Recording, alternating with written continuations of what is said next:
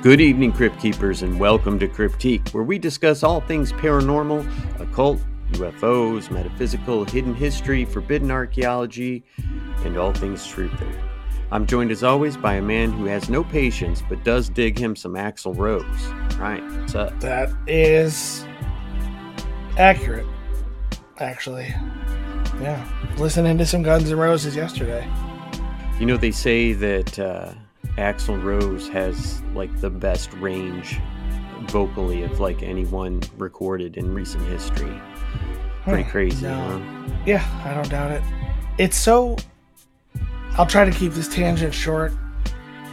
We used to have people like Seal. Your boy. Who could do these kind of incredible vocalizations. And now everything is auto-tuned. And there's going to be a point where it's like people won't even really connect like talent. Oh, yeah. Because I was listening to some of these shows that they'll do where it'll be like a live concert or a set of live concerts and they'll play it on Sirius. Because Kim and I go on road trips often enough that Sirius is like, it's worth it to have around. Mm-hmm. And we play it in the house and stuff like that, but it's like some of these live performances are terrible. Mm-hmm. Like I've heard high school performances that are better, significantly better than a lot of these, and it's just weird that we're going to get to a point where it's like your vocal range doesn't really matter, your actual talent doesn't really matter. It's like what the company behind you wants to manufacture you into. Yep. We're not going to see another Amy Winehouse. We're not going to see another Adele. People that, you know, I mean, Adele has lost a lot of weight and looks great and all that, but we're not going to see people that have talent that aren't beautiful also get a chance. Yeah, you're not going to see like a Freddie Mercury who's just a little offbeat kind of. I mean, for his time, when you had women, like dudes dressed up like women singing about the devil, he was not that far out there. But yeah, you wouldn't have somebody like him today. Yeah, it's going down a bad path, man, and it's going to be fucking... People aren't going to play guitars pretty soon. They're going to play like rock band style guitars where, you know, it makes it easier to do this or do that, and it's not going to be an art. It's just going to be an industry, you know? Yeah. I mean, we may eventually get to a point where there's a market, like a separate market for human created, like no auto-tune, no algorithms, no electronic instruments, unless it's like something real basic. Mm-hmm. Anyway, I'm excited because in February I'm going to go see the Eagles, and Steely Dan's opening for them, so I'm more excited about Steely Dan than the Eagles, if I'm honest. But all right. Well, you want to tell them what they need to know? Yeah, please like, subscribe, interact. It helps us with the algorithms. Let us know what you want to hear and what your feedback is, or what you want to hear us mispronounce. Actually, if you have a good resource for pronunciation, that would be really helpful. You can email that info to cryptiquepodcast@gmail.com. And you can see what we're selling at cryptiquepodcaststore.com, and you can help us keep the servers on at buymeacoffee.com/cryptiquepi. Not these coffees. All right. Well, what are we talking about tonight? Tonight we are talking about Patience Worth, which is a pretty great name. It is. In 1913, a housewife named Pearl Curran gathered with her friend Emily Grant Hutchings around a Ouija board. Still mourning the loss of Curran's father from the previous year, Hutchings hoped to establish a connection with the departed soul. Although Curran had grown weary of the game, a compelling message... That's a red flag, by the way, to consider it a game. There you go. A compelling message emerged during this particular session. Many moons ago I lived, again I come, Patience Worth my name. This seemingly ordinary moment marked the inception of a nationwide phenomena that catapulted Curran into the realms of celebrity. Patience Worth, the ghost who claimed to communicate through her, identified as a Puritan who had emigrated to America in the late 1600s. Over the course of 1913 to 1937, Through Curran, channeled an astonishing 4 million words comprising 6 novels, 2 poetry collections, numerous plays, and volumes of witty repartee. Mm-hmm. That's a lot. That's a lot. I mean, it was a long To time. go through a Ouija board, that's a lot. Yeah, that's a long time, but still, it's like a full-time job. Yeah, I mean, it would be so tedious to sit and do letter by letter by letter.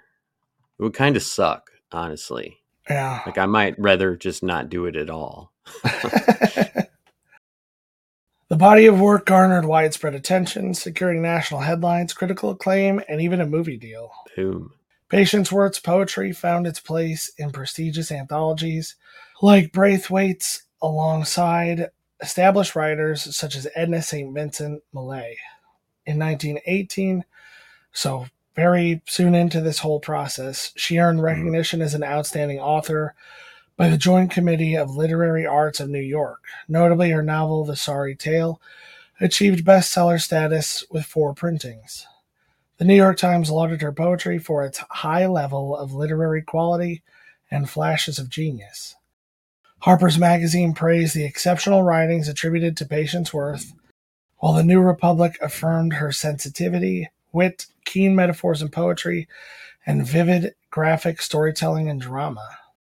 Patience Worth emerged during the final flourishing of spiritualism in the United States, a period fueled by the rise of the Ouija board, the popularity of seances, and the genuine interest of notable figures such as Arthur Conan Doyle, William James, and Harry Houdini, who dedicated much of his later years to debunking mediums. Which, I don't know, I just like that. I like when magicians are like, nah, this is bullshit.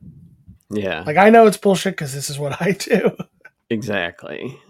I'm not going to put up with anybody else's bullshit, but you can come and see my bullshit. Yeah, you can pay for my bullshit. Patience Worth's peculiar language, prolific output, and a fusion of transcendentalism and Christianity seemed paradoxical when attributed to Curran, a homemaker who had left school at the age of 13. The notion that such extraordinary poetry emanated from an ordinary woman appeared so implausible to her contemporaries that many entertained the idea of a supernatural influence. Perhaps they speculated it was truly a ghost. According to Curran herself, life lacked excitement before the arrival of Patience Worth. In her youth, she aspired to be a singer, mainly as a means to elevate herself from what she described as a hopeless future. At the age of 24, she married John Curran, a man 12 years her senior, which is honestly not that big of a deal back then. Pretty normal. Yeah. Residing in St. Louis with him and her stepdaughter, Curran's routine comprised household chores, social visits, naps, needlework, and playing music for the family. Now, that's quite a life when naps can be listed as like part of your daily routine and like your job as a wife. Yeah, I mean, it would be great to be able to write novels through a Ouija board, but it would also be better to be like, can you just vacuum for me? Can you just possess the vacuum cleaner and drive that around? Yeah, Kim and I just saw an ad for some new, I don't know, it's probably not new, but some Sister Wives show. Okay. I was like, that's what we need. We need we need to find a way to get a house cleaner. And this feels like an easy way to get one kind of for free. There you go. I knew some weird girls in high school who were like, I'm not interested in relationships, but my parents want me to get married someday. It's like, we'll say that you're married. You clean the house. There you go. That sounds super weird, but it's one of these things where it's like, I can barely deal with Kim. Having people to help you with chores around the house is the only reason I can possibly think of to want to be married to more than one person. Oh, God, yeah. I'm sure it's like a truth that they're trying to hide constantly on those shows. They're like, it's some kind of weird sex thing. We're hiding the red room from you, but really they're hiding the fact that the guy's like, well, she makes the coffee and she cleans and she can tell what size wrench I'm asking for when I'm working on the car. Yeah, and that dude was not somebody, if it's the same guy I'm thinking of with the long hair and all that, you're lucky you have one wife, dude. Don't push it. All right. So despite her desire for children, she faced difficulties conceiving. We're back to Curran now. Mm-hmm. Notably, she held no religious inclinations and lacked interest in spiritualism. She even considered spiritualistic seances as taboo, a perspective ingrained in her upbringing. So, kind of like us, or people who really, have just heard more than 2 or 3 stories about this. Like seances, Ouija boards, generally not a great idea. Mm-hmm. You look at the phenomena looks back. Yes, this is a one-off. You're probably not going to find somebody to, make you a ton of money by writing screenplays or anything. So, Yeah. far more likely to encounter a demon than you are to encounter someone who's like, "Hey, I want to help you get rich." Yeah. Let's Hey, I've write been some thinking up books. these stories for 100 or 200 years, and I just got to get them out there. Got to get them out. Yep. All right. However, she did spend a brief period playing the piano for her uncle's spiritualist church in Chicago. Although finding the congregation repulsive, her word, Yeah. she witnessed her uncle's spontaneous poetry performances during this time. Moreover, Curran harbored no aspirations for writing. That realm belonged to Hutchings. Emily Grant Hutchings, a freelance writer with an established career, had already published poetry and fiction in prestigious publications like The Atlantic and Cosmopolitan. Publishing The Atlantic used to be a really big deal. I feel like it's still a big deal today, but it was huge back then. Yeah. She was a regular contributor to Reedy's Mirror, and her coverage of the 1904 St. Louis World's Fair for newspapers showcased her ability to file a story a day for 24 weeks. Hutchings had even authored a novel, Chriskios, Divine Healer, published in Chicago's Sunday Associated Magazine.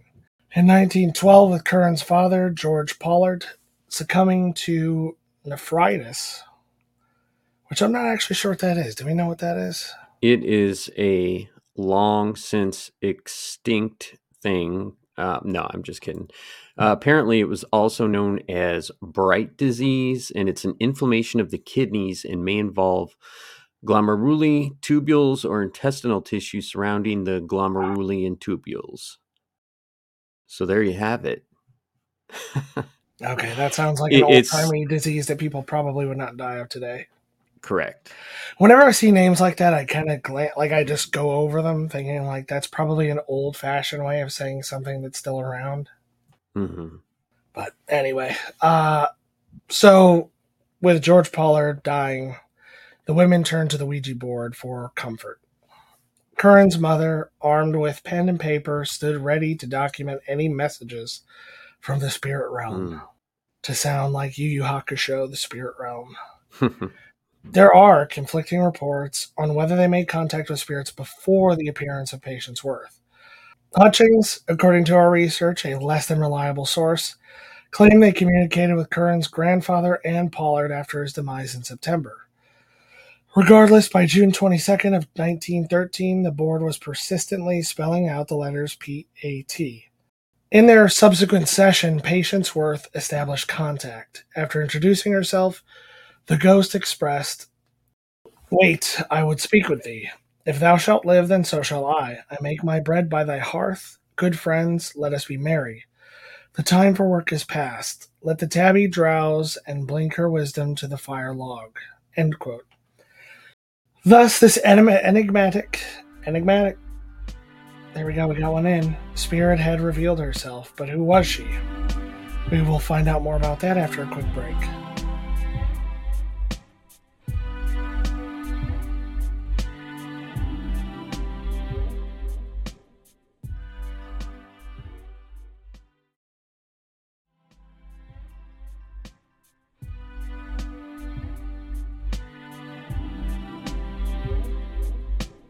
Welcome back, Crypt Keepers.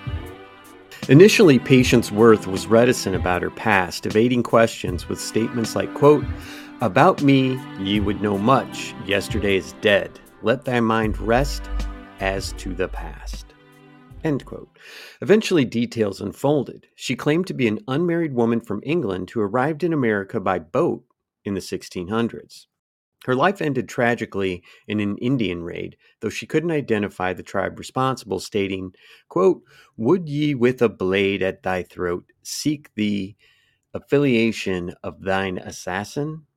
And basically she's saying it doesn't really matter to her who it was. It was just people that had come to kill them. Or do you think you'd even notice under the circumstances?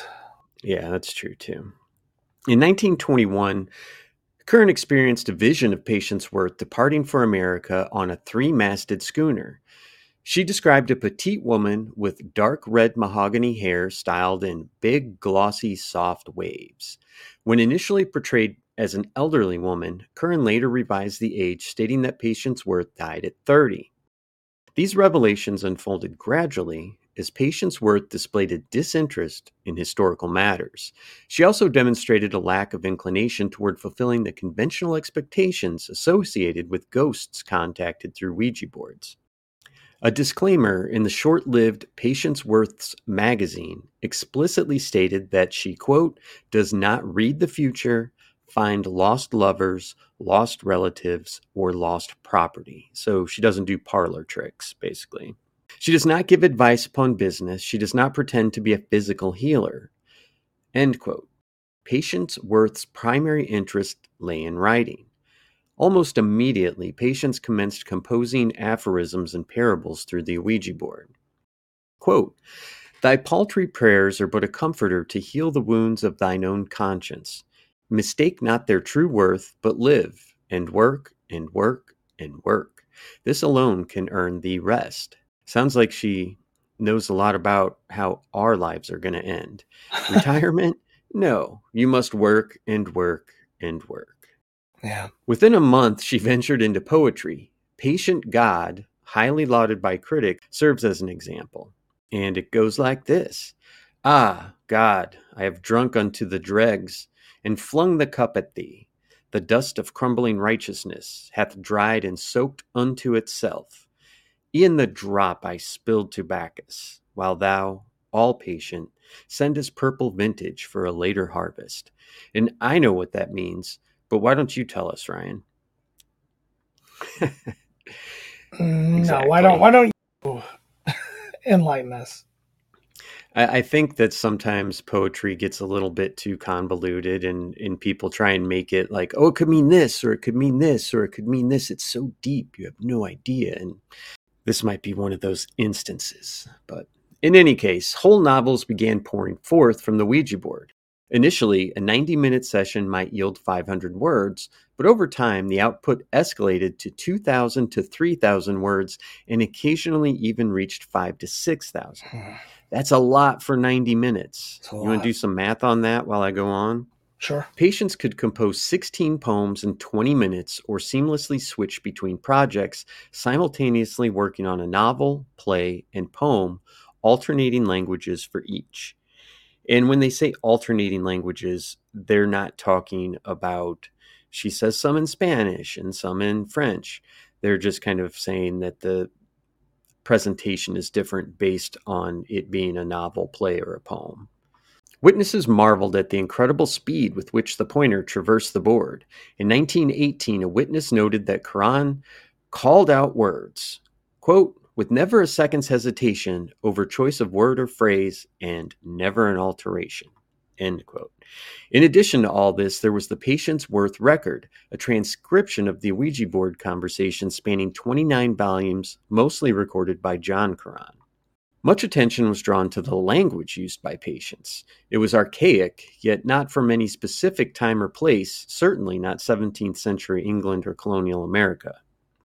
It resembled the language found in historical romance novels of the 20th century, intertwined with the King James Bible. It's quite a description, right? Yeah. Like, man, this doesn't sound like colonial America. This sounds like King James remixed with some romance novels. So on the math front, if you did 5,500 words in 90 minutes, what did I come up with? That's about 61 words per minute. And in English, the average word is about 5 characters. So that's about 5 characters per second. On some of these more I don't know, prolific sessions, whatever you'd want to call them, more productive sessions. That's not even getting up to the 6,000 that it quoted. It's it's interesting too because I'm assuming that people went through probably Pearl and maybe Hutchins went through and added the like grammar marks, right? Yeah, Because there's no quotation. Well, I mean, quotation, that's not something that would necessarily need to be presented, but there's no commas, no apostrophes or anything like that on the Ouija board. yeah, So that's interesting. But man, can you imagine like, okay, so this started in what, 1913? yeah. So imagine like, late 1914 and someone, that maybe hadn't seen Pearl or some of these other people that were involved in the Ouija board sessions. And they're like, damn girl, you've been working out. You got some buff arms, dude. Like she's got these like massive muscles in her arms because she's doing the Ouija board, so fast. I mean, that would be physically demanding Yeah, to move even if you're only moving your hands, 5 inches, if you're doing it 5 or 6 times a second for yeah. 90 minutes, I mean, you would I have to mean, stop and take a break. Your cardio would need a break. it's like a typing speed. Yeah. 61 words a minute. I mean, it's not super Yeah. fast for typing, but that's typing. Like that's Yeah. you put a finger down for a letter, not you move the placard. Yeah. Almost the only way to do it would be to have a typewriter Hmm. and have the placard just moving on its own, and like doing your best to like keep up with where it's going and just hitting the keys Yeah. and figuring it out later. But the logistics of that are wild. It is. It is. Moving along, Patience coined her own words like put or weaving for writing Inman for the soul, hut for house, TUNG for tongue, and so on. So she kind of shorthanded it for him, I Yeah, guess. That's sweet. But the writing from the Ouija board could be challenging to comprehend, like, nay, 'tis not the put o me, the word heron. I mean it's supposed to be confusing, so That means contained herein. okay. So, 'tis the put o me at sea o her. I put a thin the sea o her. I, and 'tis the o ye that be a fold. O the put o me, and yet a put thou knowest not. So, maybe someone that's interpreting this has to be pretty bright. Even if they're Yeah, not writing it, you need kind of a strong prowess in the English language to try and, untie these knots. But yeah. It's like the vertical plane. right. They had to have people who were like experts in English and like old forms of English to interpret what they were saying, and that was supposed to be from like the 1400s and 1500s. She's from the 1600s, so it's fairly similar. Close enough. Probably closer to the Dawdleston English than to modern English or even English in 1937. Nonetheless, a sharp-witted and distinctive voice emerged, oscillating between humorous, flirtatious, argumentative, and instructive.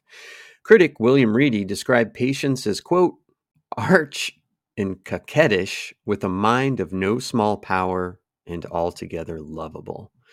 That's a ringing endorsement, Yeah. I think. And yeah, for sure. The skeptics were quick to highlight that Patience was the name of a character in the popular romance novel To Have and to Hold, published in 1900.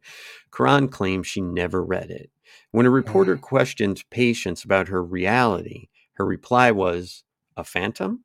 Well enough, prove thyself to me, which I love. And we saw that in the Dawdleston messages too, where it's like, what? You say I'm fake? I'm saying you're fake. Prove you're real. Yeah. So twice a week, the Qurans welcomed visitors into their home. Initially, Hutchings joined Quran on the board, but eventually others took turns with the planchette because they had to, or they would die of exhaustion. Like, could you imagine? Like, you go into the emergency room, you have like heart failure and, heat stroke. And they're like, what happened? It was a Ouija board session where we were just channeling an old ghost from the 1600s to write novels. Can you do anything for it? Yeah. It's so weird. You're in a room next to somebody who's got like a TV remote stuck up their butt, something like that. And they're like, well, that one we see fairly often. This planchette thing, not so much. Yeah, I accidentally sat on it. One notable participant was aptly named Casper Yost, editor of the St. Louis Globe-Democrat, a highly respected and deeply religious man who became convinced of Patience Worth's authenticity. He attended sessions regularly, and Patience, skilled in flattery, referred to him as a brother and flirted with him. I don't know if you want to flirt with your brother, but... Yeah, a little odd to put those two together. Probably a context thing back then. Yeah, like maybe it made more brother. sense back then, yeah. Yeah. In February 1915, the Globe-Democrat advertised an upcoming series of articles about Patience Worth, heralding her as, quote, perhaps the most marvelous psychical phenomenon the world has ever known. Also, clickbait. The ad, running for a week, stirred public interest in the subject. The articles, featuring poetry by the ghost and enthusiastic commentary by Yost, referred to the quoted patient god and claimed, quote, there is nothing in literature that grips the mind with greater force, almost breath-stopping in its awfulness, and there is nothing in literature more beautiful than its conclusion, end quote. This series laid the foundation for the book, Patience Worth, A Psychic Mystery, published in 1916 by Henry Holt and Company in New York. It included an introduction by Yost and stories and poems attributed to Patience Worth. While Casper Yost brought public attention to Patience Worth, Reedy brought literary clout. As the publisher of the literary journal Reedy's Mirror, he had published works by Emily Dickinson, Yeats, Theodore Dreiser, Robert Frost, and many other renowned names. That's some pretty strong company to be mentioned, alongside you. So he served as one of the first judges in the Pulitzer Prize for Poetry in 1917.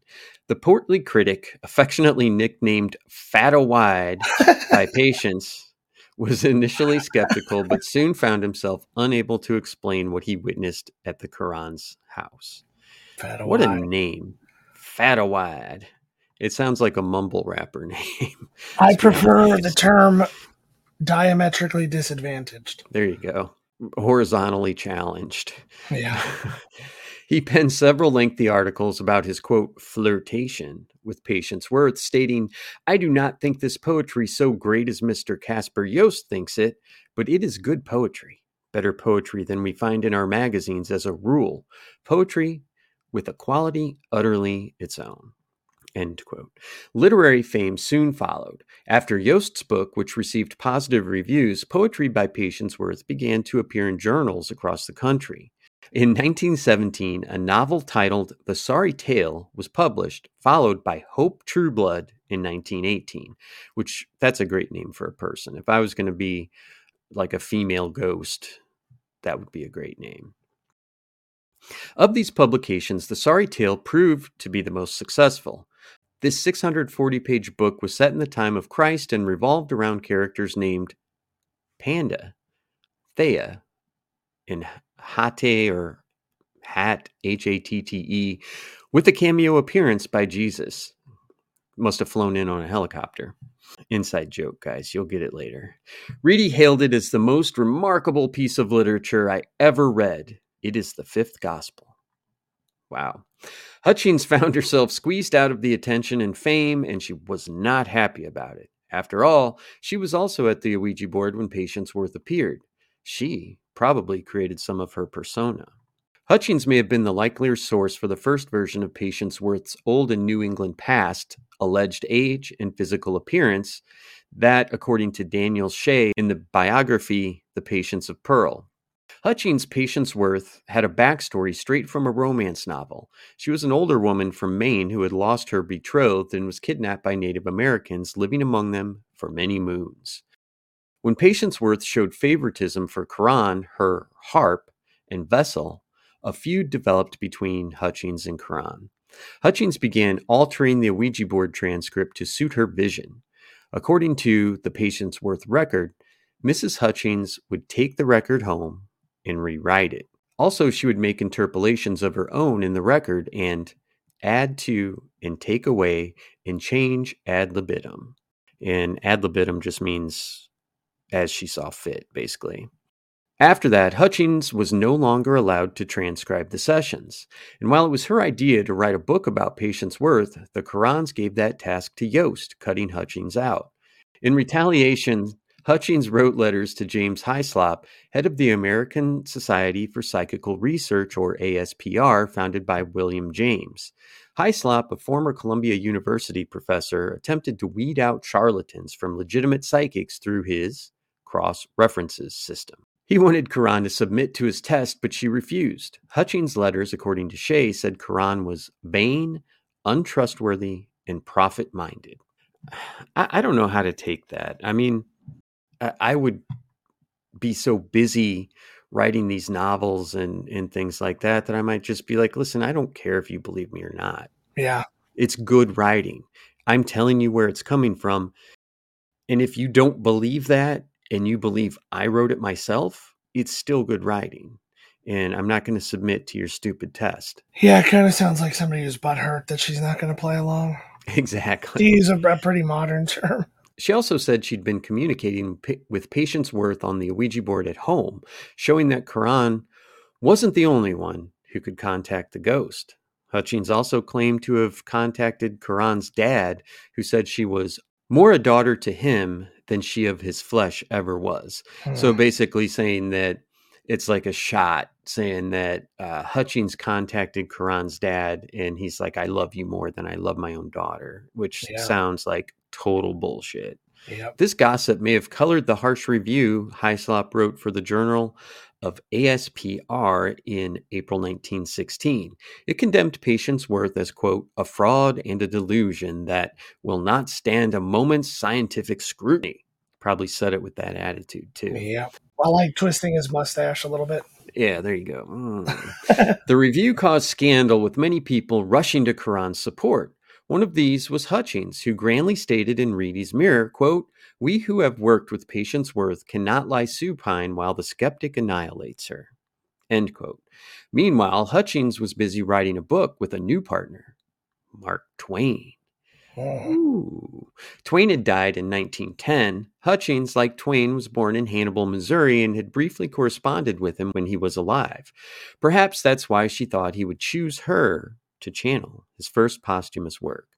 The living Twain may not have agreed with this decision. He wrote on one of Hutchins' letters, idiot, must preserve. What do you think that means? I mean, he's obviously stating that, you know, she's an idiot, but what do you think he means by like must preserve? I couldn't figure that out. I don't know. It might just be a note to himself not to throw it away, the letter. Like, look at how ridiculous this is. This could be a source for jokes or just amusement in the future. I think you're 100% on with that, Ryan. Good point. Pretty funny. Like, dude, this person is so dumb. I've got to save this to make me laugh in a time of, you know, sadness. Yeah. In a St. Louis Dispatch article, Hutchins describes having to add punctuation to her Ouija board after the grammatically minded spirit was confused, writing, quote, Jap Heron awoke. Where's the comma? Early the next morning. End quote. Yeah, I guess they did have to go and add quotation marks and stuff like that. That's interesting. Yeah, that is interesting. She also plugged her next book describing a French soldier who was waiting to have his story told after Twain was done. Jap Heron, Hutchins' Mark Twain novel, was published in 1916. The New York Times observed that it was the third novel in the last few months by a dead person. They then stated, quote, if this is the best that Mark Twain can do by reaching across the barrier, the army of admirers that his works have won for him will all hope that he will hereafter respect that bounty. Man, burn. They were on a different level of burns back then, yeah. Yeah. So Twain's daughter, Clara Clemens, soon filed a case with the Supreme Court. More on that after a quick break.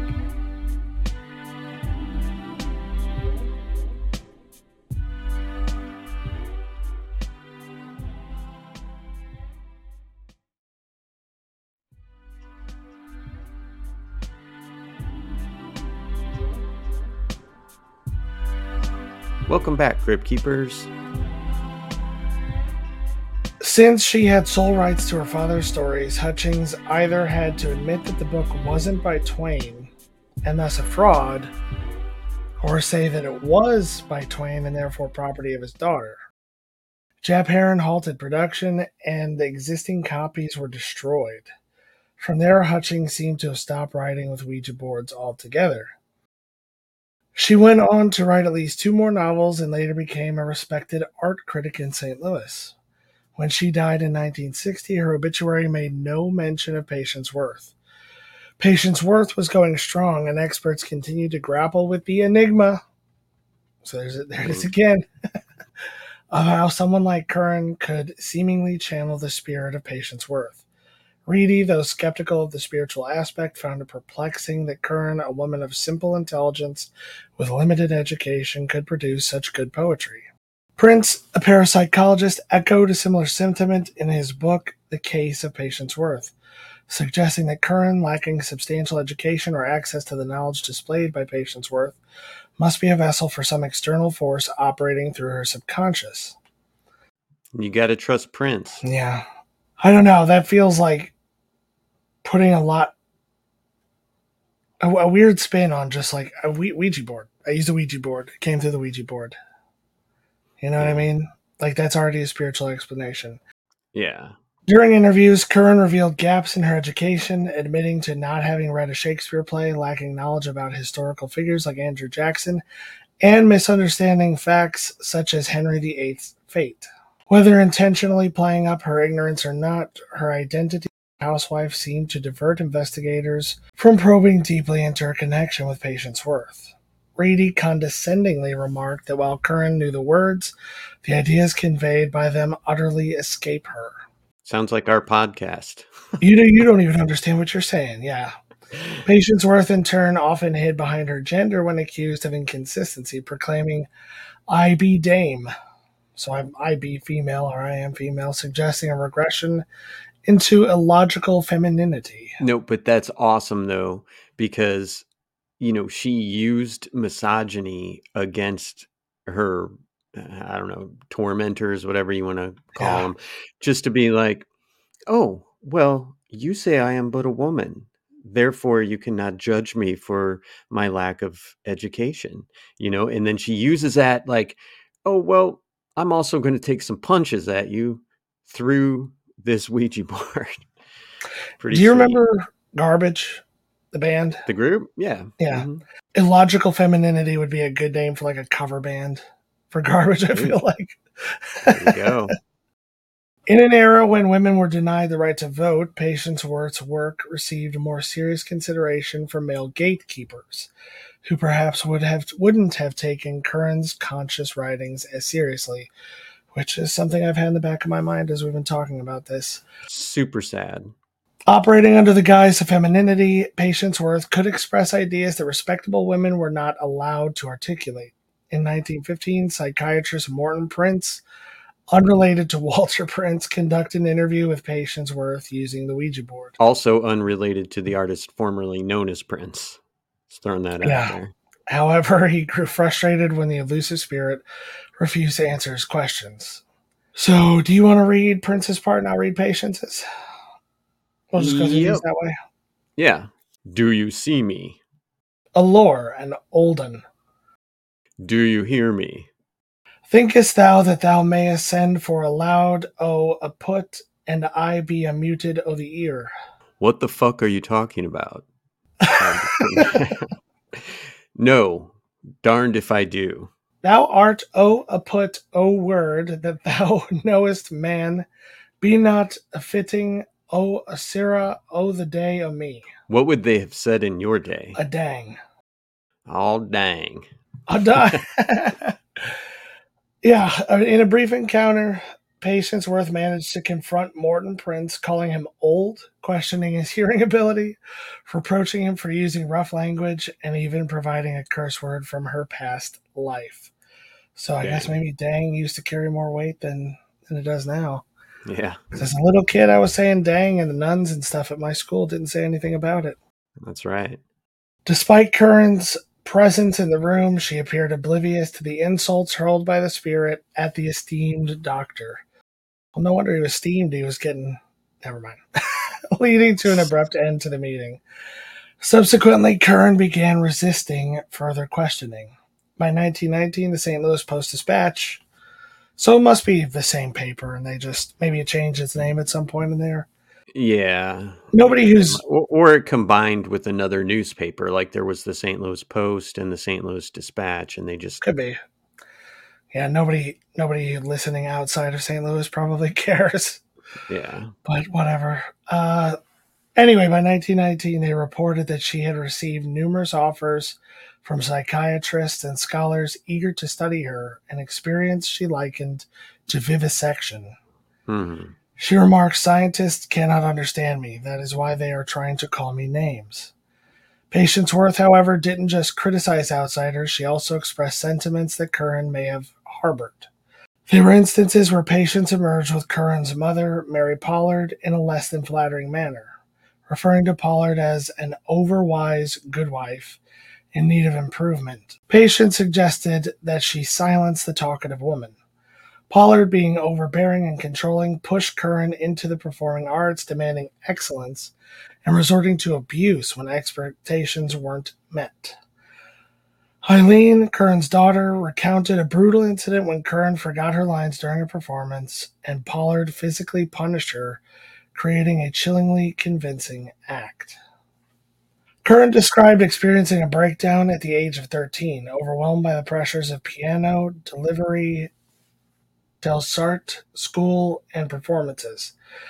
Despite her mother's insistence, she never returned to school, and music lessons continued until her marriage. Pollard also manipulated her daughter's romantic choices, steering her away from her boyfriend, Bob Wyman, whom Pollard deemed lacking financial stability. In a letter following her mother's death, Curran revealed the agonizing love Pollard had for her, driven by a desire to retain control over her. Examining the records, it becomes evident that Patience Worth was gradually liberating Curran in ways that Curran had struggled to achieve on her own. Eventually, Patience would provide her with something more profound, a daughter. In 1916, Patience Worth directed the Currans to adopt a baby, stating, "Ye shall seek ye a wee bit, one who hath not." She continued, specifying that the baby would be a girl, and that they were to name her Patience Worth. Patience Worth elaborated on how they should speak of the child, referencing a fairy dame. That's, I guess a I fairy think, girl. yeah, just like a special girl, I guess. Who ministers and know him who hath sent her. While she didn't provide guidance on finding the child, she did offer instructions on dressing her. Spinster prim with a bonnet, grey cape, a wee kerchief, and a cross around her neck.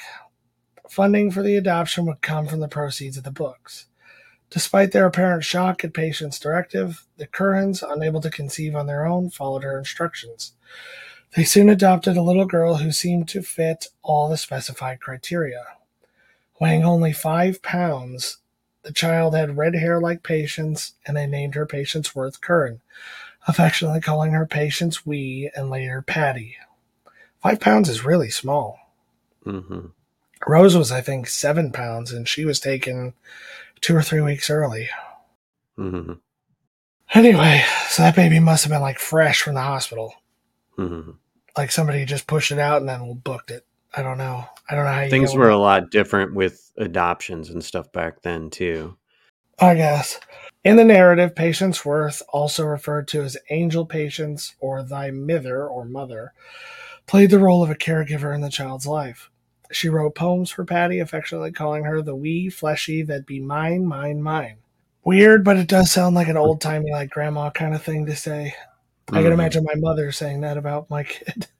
Mm-hmm. In a 1920 article titled "The Baby That Is Being Raised by a Ghost," which is pretty dope, in the Washington Times, an update on Patience Wee was provided. The accompanying image portrayed a small child dressed like a Puritan doll. The article highlighted Patience Worth's significant involvement in the child's life, noting that she even gave instructions to the doctor, a presumed devotee of the ghost who provided free medical care. Thou takest care of the innards of the wee ones, and these here take care of the outwards. Curran mentioned that Patience Wee was receiving gifts from all over the world. By 1920, Curran had every reason to be optimistic about the future. Through Patience Worth, she had published 3 books, gained a substantial following, and was contributing stories under her own name. The Saturday Evening Post paid her $350 for the story Rosa Alvaro Entrante. The narrative featured a girl named Mayme. I'm going to say Mayme. If somebody out there knows what that is, let us know at crypticpodcast@gmail.com. Spell it out phonetically for us. Employed in a Chicago department store, a position Curran held before marriage. So she's writing from experience. In the tale, this character is convinced by a medium that her spirit guide is a beautiful Spanish woman named Rosa Alvaro. The story was optioned by the Goldwyn Film Company and adapted into a movie titled What Happened to Rosa. In a triumphant letter to a friend, Curran shared the news that the story was sold for $1,500, all caps with an exclamation point. Or a bang, as they probably would have called it back then. Oh, my dears, can you imagine? She added that another movie company, Famous Players, showed significant interest in her stories. Cultural shifts were underway, and Ouija boards and seances were deemed old-fashioned in the emerging era of flappers, jazz, and prohibition. Even as Curran submitted stories to the Saturday Evening Post, the publication featured a satirical piece by Dorothy Parker mocking Ouija boards. A segment of the satire seemed to allude to Curran, describing how a woman named Mrs. Both channels poems from a spirit who used to live a long time ago up round Cape Codway. The book titled Heartthrobs from the Hereafter, oh man, reading it is so different from saying it out loud, is being rushed to publication while the public is still in the right mood. The only hiccup, the ghost is being difficult about royalties.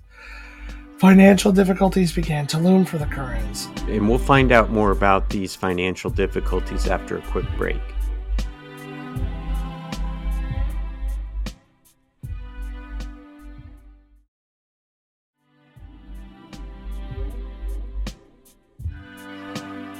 Welcome back, Crypt Keepers. In a candid 1920 article in the Post-Dispatch, Curran revealed her financial struggles. Writing had generated $1,854, while expenses amounted to almost $6,000.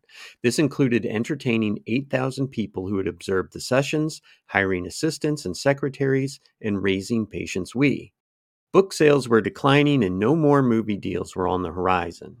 They had also incurred a $4,000 loss on Patience Worth's magazine. In 1922, John Curran, age 51, passed away from an unknown illness. Pearl, unexpectedly pregnant, gave birth to their daughter, Eileen, 6 months later. Now, with 2 young children, Curran embarked on a nationwide tour, showcasing Patience Worth. In this manner, her childhood dream of being on stage was fulfilled. A 1929 article in the St. Louis Post-Dispatch described Curran's show, titled An Evening with Patience Worth, with an audience of 150 people. Tall, with blue eyes, gray hair, and dressed in white, Curran narrated stories about Patience Worth and solicited topics from the audience for Patience to compose immediately. Having abandoned the Ouija board, Curran could now directly channel Patience. When the audience suggested heaven, she recited a poem while dabbing her head with a green handkerchief, with a secretary on hand to transcribe every word. When someone proposed a poem on prohibition, Curran humorously remarked, "I must tell you, Patience joke about prohibition." Someone asked her for a poem on spirits, and she said, "Distilled or deceased?" The evening produced 27 poems, or 3,000 words, but according to Curran, Patience wasn't at her best tonight. In 1926, Curran entered into a marriage with Henry Rogers, the widower of her late music teacher, whom she had known as Uncle Henry when she was younger. Sounds like a creepy uncle. This union was one of convenience, given that Rogers was 25 years her senior and in poor health. By 1930, she relocated with her daughters to California to be with Rogers. It was there that she encountered her first love, Bob Wyman, at a party, and they rekindled their thwarted romance. According to Shea, the elderly Dr. Rogers urged his wife to divorce him, giving her the freedom to marry her first love, an offer she had accepted by December 22nd, 1931, when she and Wyman were married. That is a good man. Listen, I care about you. I love you. I want you to be happy. And if that means that you have to be with someone else, go for it. I understand. Yeah, that is good. Tragic, but Yeah, but admirable. especially in 1931, where women were, I think, viewed more of a possession almost. Yeah. Despite Patience Worth, who by then sounded much like Dorothy Parker expressing romantic sentiments, the marriage was short lived. Towards the end, Curran and her two daughters became dependent on Herman Baer, a wealthy fan and editor of her last books. She was discontented, confiding in a friend that she was depressed after 2 years of miserable health. She mentioned that if not for Patience Worth, she would have, quote, just waved bye-bye to this old world, end quote, in a letter to a friend expressing that life in general was rather rotten. In November 1937, Curran informed a friend, quote, Patience has just shown me the end of the road, and you will have to carry on as best you can. End quote. A month later, she succumbed to pneumonia. Her children endured the loss of not just one, but two mothers. Patty shared in an interview. We always felt Patience was within our call and reach when Mother was here. Now she is gone just as certainly as Mother is gone. End quote. While Eileen went on to marry, Patty struggled with substance abuse and tumultuous relationships. In 1943, she died of an accidental drug overdose at the age of 27. Though the interpretation of how Curran perceived Patience Worth's influence on her life remains unclear, there is no doubt that the ghost brought her immense pleasure. In a 1919 article titled A Nut for Psychologists, Curran vividly describes the experience of channeling Patience Worth through her. And I just want to say that the movie A Nut for Psychologists is definitely something that you want to search on incognito mode. Yeah. This phenomenon bears a resemblance to the concept of creative flow. Psychologist Scott Barry Kaufman describes flow as a state where the creator and the universe merge into one, distractions fade away, and the mind is fully attuned to the act of creating. In this state, there is minimal self-awareness or critical self-judgment, and there exists intrinsic joy in the creative process. It's possible that the key to understanding how Curran viewed Patience Worth lies in the fact that she eventually began writing under her own name. When constrained to express her own experiences and thoughts, Curran found the process tedious, stating, "My own writing fatigues me, while the other, Patience Worth's, exhilarates me." That's a queer mess of a statement, but quite true. In the short story, Roselle Vera and Toronto, like we just were talking about, the character Mimey, I'm still going to say it that way. By the way, I did look up while you were talking, $1,500 back then would be worth about $23,000 today. So decent, but not huge. It's not retirement money. Yeah. But this character, mirroring Curran's life, discovers a beautiful spirit that brings excitement, money, and a sense of purpose, transforming her previously dull existence. The character expresses her feelings about Rosa, saying, "Oh, Gwen, I love her. She's everything I want to be. Didn't I find her? It ain't me. It's what used to be me before the world buried it." Interesting sentiment. Yeah. I think everybody feels that way a little bit sometimes. Like you find some celebrity or some character or whatever, and you're like, that's me. If the man hadn't smacked me down, or however you might want to put that. Mm-hmm. I'm kind of thinking of Johnny Bravo right there. But anyway, this sentiment may offer insights into how Curran perceived the transformative influence of Patience Worth on her life. But we will get into final thoughts after a quick break.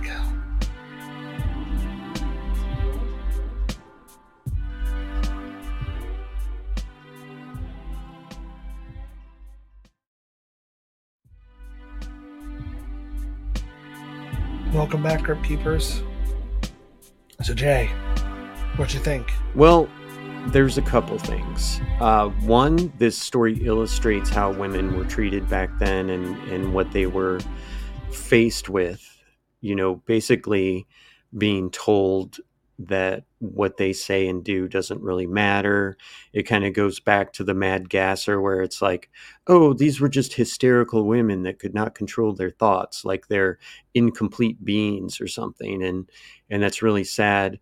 I absolutely love how Pearl took shots at people through Patience Worth and could get away with it. And that to me is the most amazing part of this story. I have no doubt that this actually occurred because we have evidence. If all of a sudden, if I said, hey, I have figured out this incredibly complex math problem that Einstein was working on and couldn't figure out, and Tesla was having trouble with. And then all of a sudden I'm like, I got it. It came through a Ouija board. I mean, that's the explanation. That's it. Because I couldn't do it on my own. And if I had another accomplice, if you will, they're going to want credit for it. They're not going to be like, hey, I solved the most impossible math equation ever, but I want you to get credit, bud. And that's what happened here. She wrote things that she should have been incapable of writing, not because she was a woman, but because she was 13 when she dropped out of school. And that was probably, pretty good for a woman in the, early 1900s, getting to 13 in school is pretty good. But it's going to be evident if you try and, write something that is going to be revered by audiences and critics alike worldwide. So I think this happened. I believe her. And the only other explanation that I can think of is if she had some sort of split personality, and that other personality was, this genius or whatever. So I believe it. I believe that Patience was, I don't know that I believe that she was a real person at one point, but I believe that these articles, poems, novels, etc., were all obtained through the Ouija board. That being said, this is a one-off. If you have listened to this podcast, you know that most of the stories that involve Ouija boards do not end positively like this one. So stay away. Very few entities out there are looking to help you out. Right. At least the ones who are going to contact you through the Ouija board. Yeah, absolutely. Yeah, if she had said I went into a meditative state and this came to me, it would be a little bit different. But this was outwardly written by a Ouija board. Yeah. And there were tons of witnesses. And even the person that hated her was like, no, this is real. This really happened. Because I totally believe that spirits are out there. Mm-hmm. There was this story that I heard a long time ago, probably 20 years ago, maybe more. Mm-hmm. It was on TV like before ghost stuff was popular. So probably more than 20 years ago, because it was around then that Ghost Hunters really came out and all that. Mm-hmm. But they were talking about this story where these kids were playing with a Ouija board and they were talking to this entity, and it was this whole thing about how they kind of started something by doing that. Mm-hmm. But they asked it, are there other ghosts around, or is it just you? And the response that it came back with was, phantoms fill the skies around you. Which I love. That is so cool. Like, there's no other way of putting it. Like, that's a pretty cool way of saying that. But yeah, like I've gone through some pretty rough stuff this last year. You know about that. Our listeners don't, but Yeah. Most of that, well, it's really pretty much all behind me at this point. Like, we've made it through, but there was a point where I was kind of sitting in the living room and I was like, is this all going to be okay?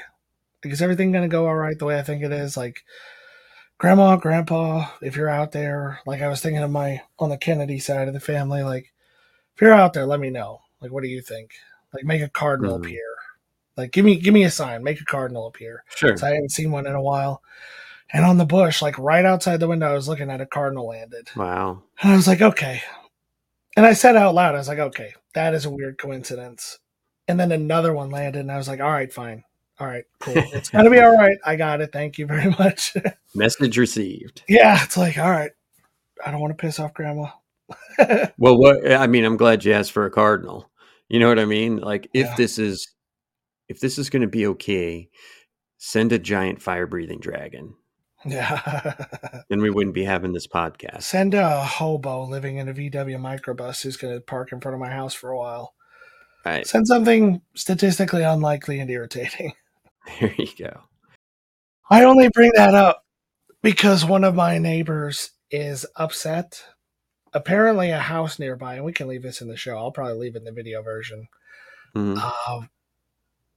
One of these houses that we can see from back here that faces the main road, there is somebody doing like a van life thing at one of them.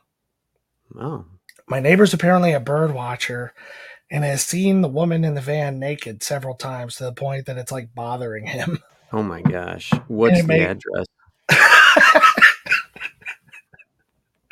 I know. It's like you mentioned, and it's like, dude, just stop looking. If you know the van is there, just don't look at it. It's like, I know there's good bird watching out here, like there's hawks and stuff. It's like, just don't look at the van. He's like, I'm trying to figure out something to block it or something. Like, are you supposed to be living in a van in somebody's driveway? It's like, I don't know. Are you supposed to be using binoculars to look in somebody's living space? Yeah, my brother came over and I mentioned it to him and he's like, where's his van at? And he was like, we got in his car and he was driving up and down the road trying to figure out which one it was. Well, maybe you subconsciously ask for that too. If everything's going to be okay, let a naked woman in a van appear on the street behind me. I haven't seen her though. It does look like a hippie. You have a shit-eating grin on your face. You may have seen her. No, I haven't seen her. I never see anything good. Well, you saw Starlink. That was pretty cool. Yeah, that was pretty cool. But I don't see the fun stuff my neighbors see that bothers them. Oh well. All right. Well, what's your thoughts on Patience Worth? So I was thinking the same thing that you mentioned, like a split personality kind of deal, or a dissociative personality disorder is probably what they would think of it today.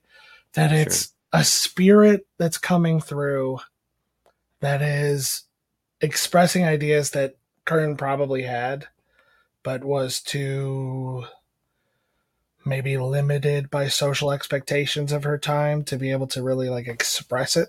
So it seems like it's entirely possible that, maybe the Ouija board was some way to cover that, or it was like a real manifestation. Mm-hmm. It's like, what was that movie, Beautiful Mind? Mm-hmm.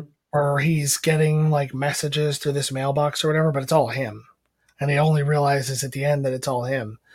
Like, it could be one of those things. Like, she does have like some kind of personality disorder and it's communicating through this Ouija board, which would explain why she gets so fast and so proficient with communicating with it, because it's all coming from the same place. Mm-hmm. It could also be like a clickbaity kind of thing, whatever you would call that back in the day. But mm-hmm. I mean, it was during a time where seances and spiritualism was popular. But at the same time, it was also during a time where debunking this kind of thing was popular. And a lot of people looked into it. And a lot of people said, no, she doesn't seem particularly interested in this. She doesn't seem like she sort of shares the same vocabulary that this spirit does. She doesn't talk the way the books are written or anything like that. So... And like you said, she's not taking credit. Mm-hmm. I mean, it's one thing to say she's using the spirit thing to like boost her popularity till she can write under her own name, which she did. Mm-hmm. But then it's another thing to try to think about somebody who wants to do that and wants to be famous and whatever, and to think that they would write work that's good enough to be recognized like it was and try to give that credit away to somebody else. Be like, no, It's not even me. I didn't even do it. Yep. Like, I find my own work tedious. Like, this is the real deal. This is this spirit. Agreed. So I think I lean towards something actually coming through. I think in the future there might be more thought put towards like a personality disorder. Mm-hmm. But given everything else, it seems like it was a genuine experience. Whether it was like a Dottleston Messages kind of thing or whatever. I don't know if it's a spirit near them or exactly how the arrangement worked for the spirit. Like, was she just always around? It kind of sounds like she was. I mean, the research talked about the kids feeling like they had two mothers. Right. Because they had the spirit and they had Pearl. So I think it's real. I think it's legit. There might have been some influence from Curran to the spirit that the spirit picked up on and was like, I'm going to say what I know you're thinking. Yeah. Sometimes people can express your thoughts better than you can. I mean, that's why quotes, resonate with people, because it's like, that's what I was thinking. I just didn't know how to say it like that. Yeah. All right. Well, I guess that's all we've got for you tonight on Cryptique. Let us know what you think about this episode at cryptiquepodcast@gmail.com. Like, subscribe, share. Socials are in the notes. You can check out our cool stuff at cryptiquepodcaststore.com. And it would be extremely helpful if anyone would like to buy us a coffee. You can do that at buymeacoffee.com/cryptiquepi. And remember, in the vastness of knowledge is the seed of wisdom. Water it with understanding, and it will grow into a tree of patience. Good evening, Crypt Keepers. Nicely done. Boom.